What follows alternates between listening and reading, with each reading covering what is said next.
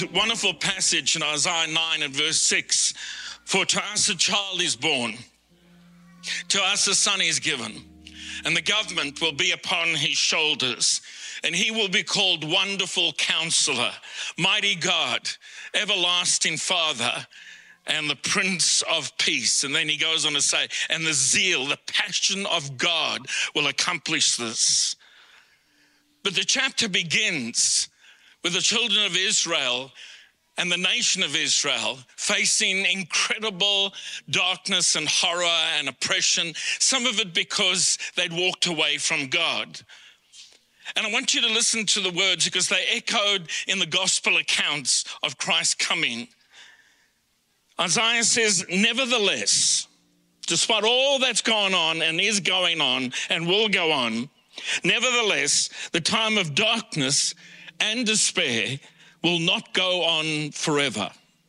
And I believe that's a word for some people here, whether you're online, watching here in the auditorium.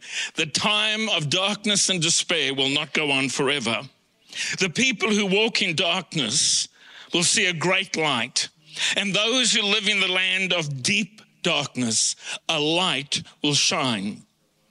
And with just one word, nevertheless, Isaiah erases the gloomy darkness that has covered the nation and covered the people. And he foresees a dawn, a great light that will bring hope for those who live in the land of deep darkness and despair. But the question is, and we already know the answer, how will this come to pass? And Isaiah lifts the veil of revelation on the future and describes a royal child of hope who is to be born. And the promise is fulfilled in the conception and then in the birth of Jesus that we celebrate today. Matthew puts it this way, Matthew 1 and verse 23, the virgin will conceive and give birth to a son, and they will call him Emmanuel, which means God with us. I love something that Max Lucado said with regard to this moment when God in Christ stepped out of eternity and into time and into a virgin's womb. Heaven opened herself and placed her most precious one in a human womb.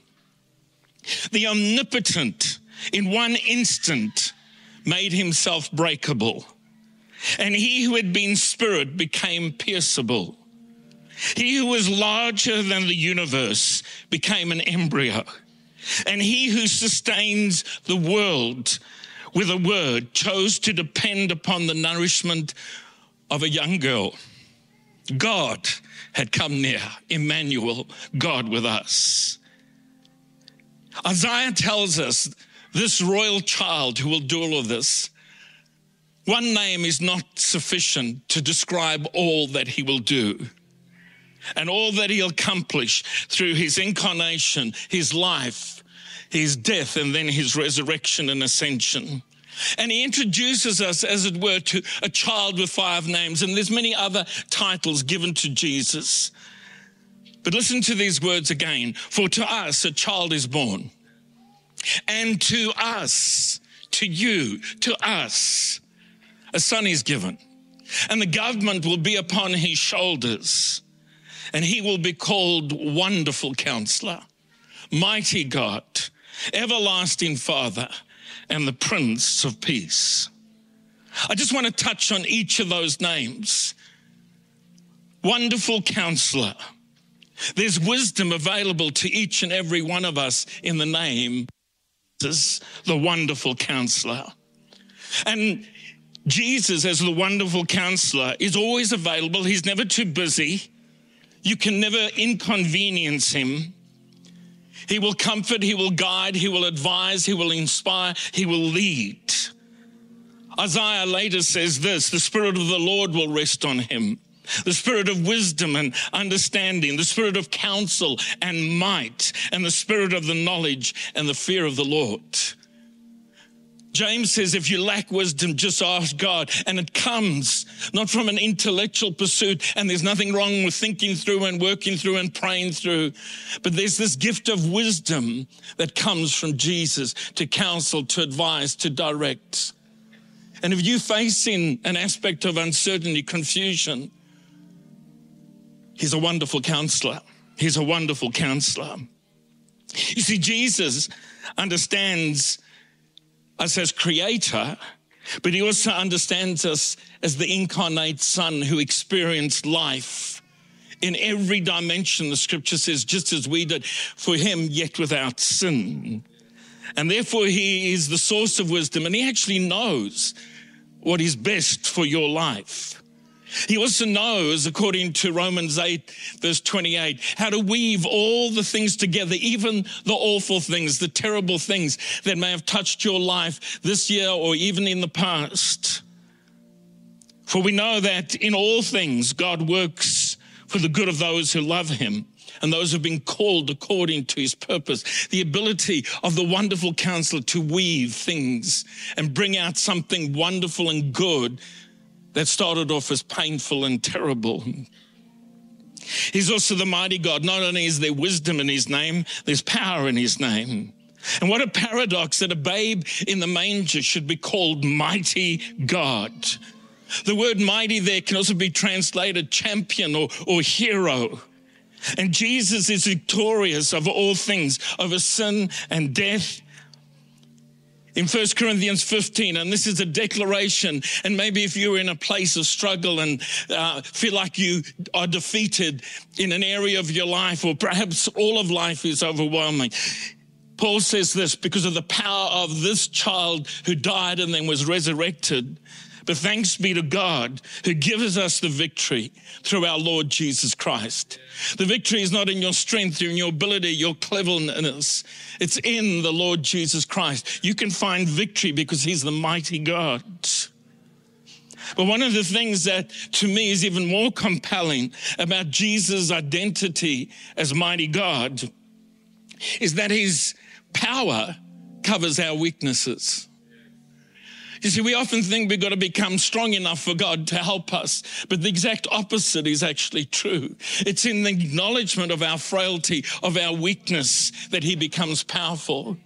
And Paul struggled with something and he agonized over something. And he says this in 2 Corinthians, which I think captures the very essence of Jesus as the mighty God who covers our weaknesses and changes us from the inside out.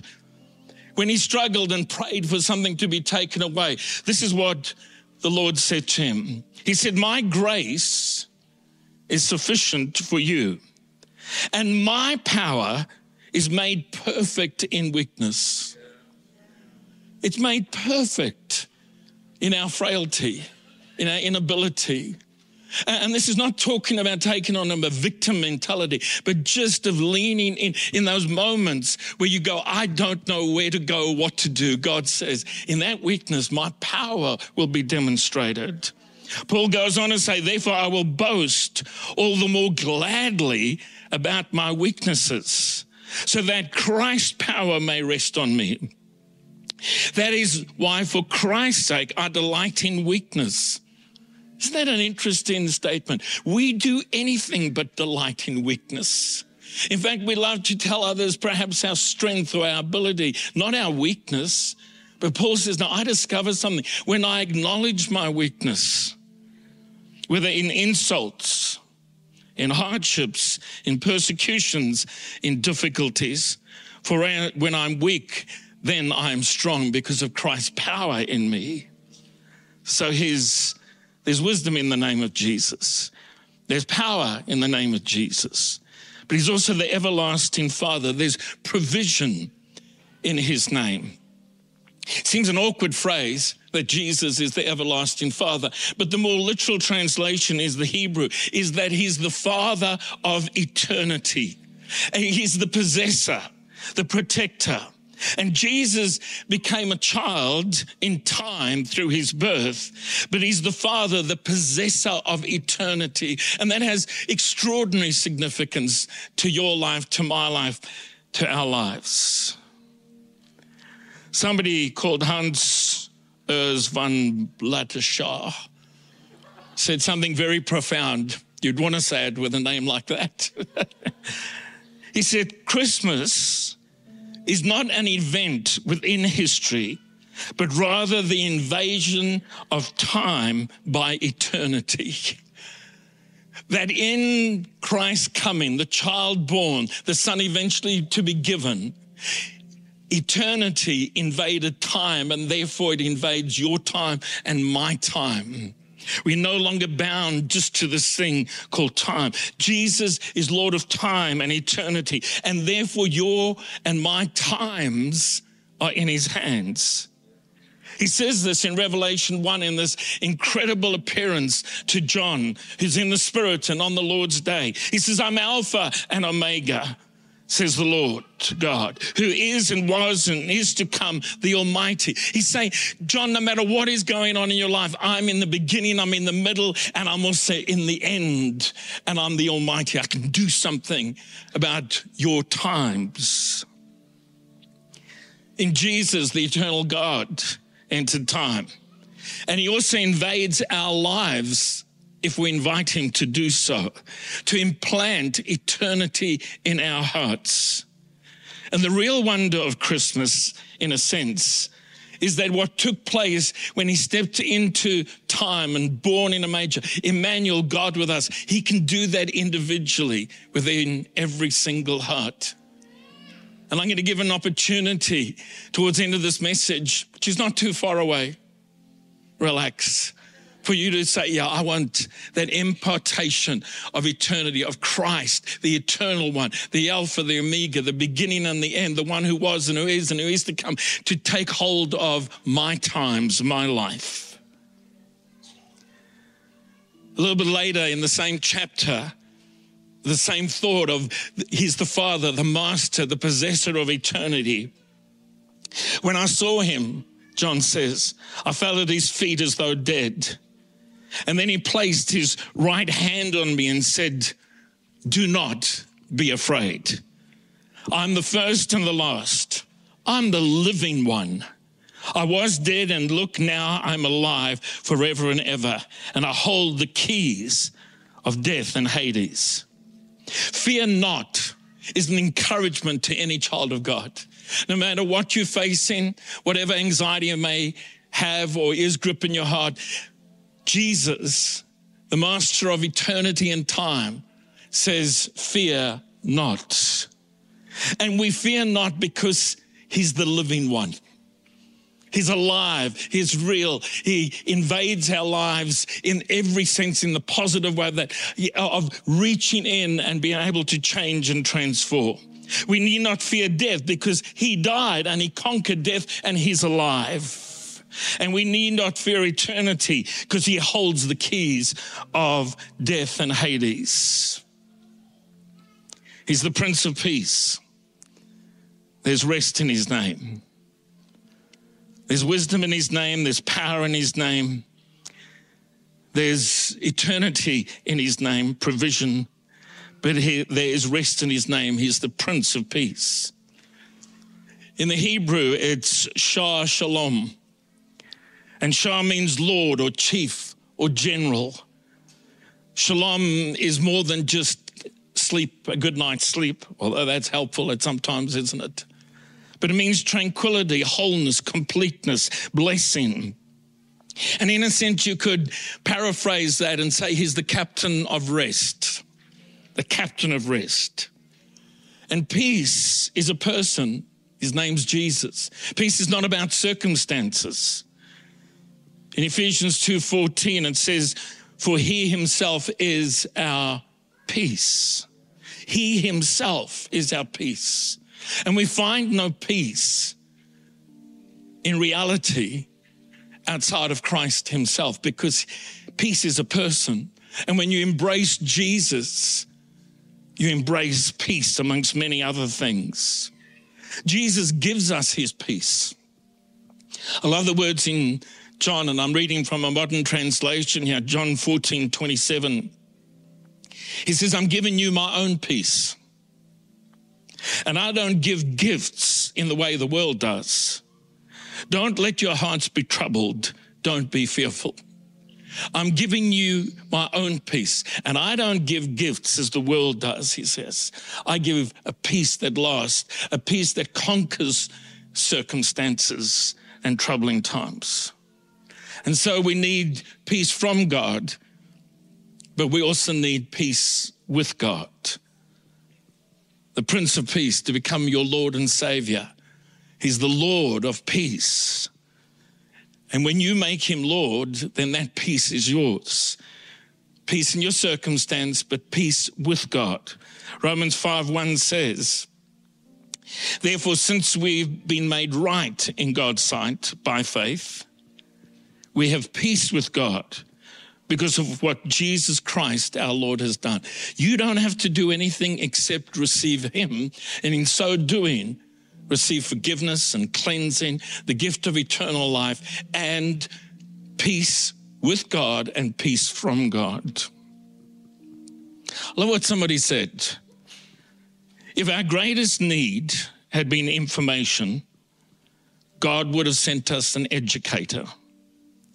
If our greatest need had been technology, God would have sent us a scientist. If our greatest need had been money, God would have sent us an economist.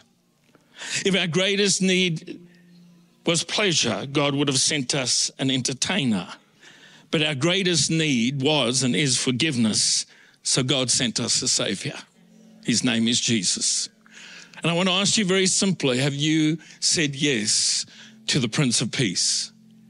Because the Bible says a child was born so that as a son he could be given to lay down his life, to die on a cross for your sin, for mine, for ours. God so loved the world that he gave his only begotten Son, that whosoever believes in him would not perish, but have everlasting life.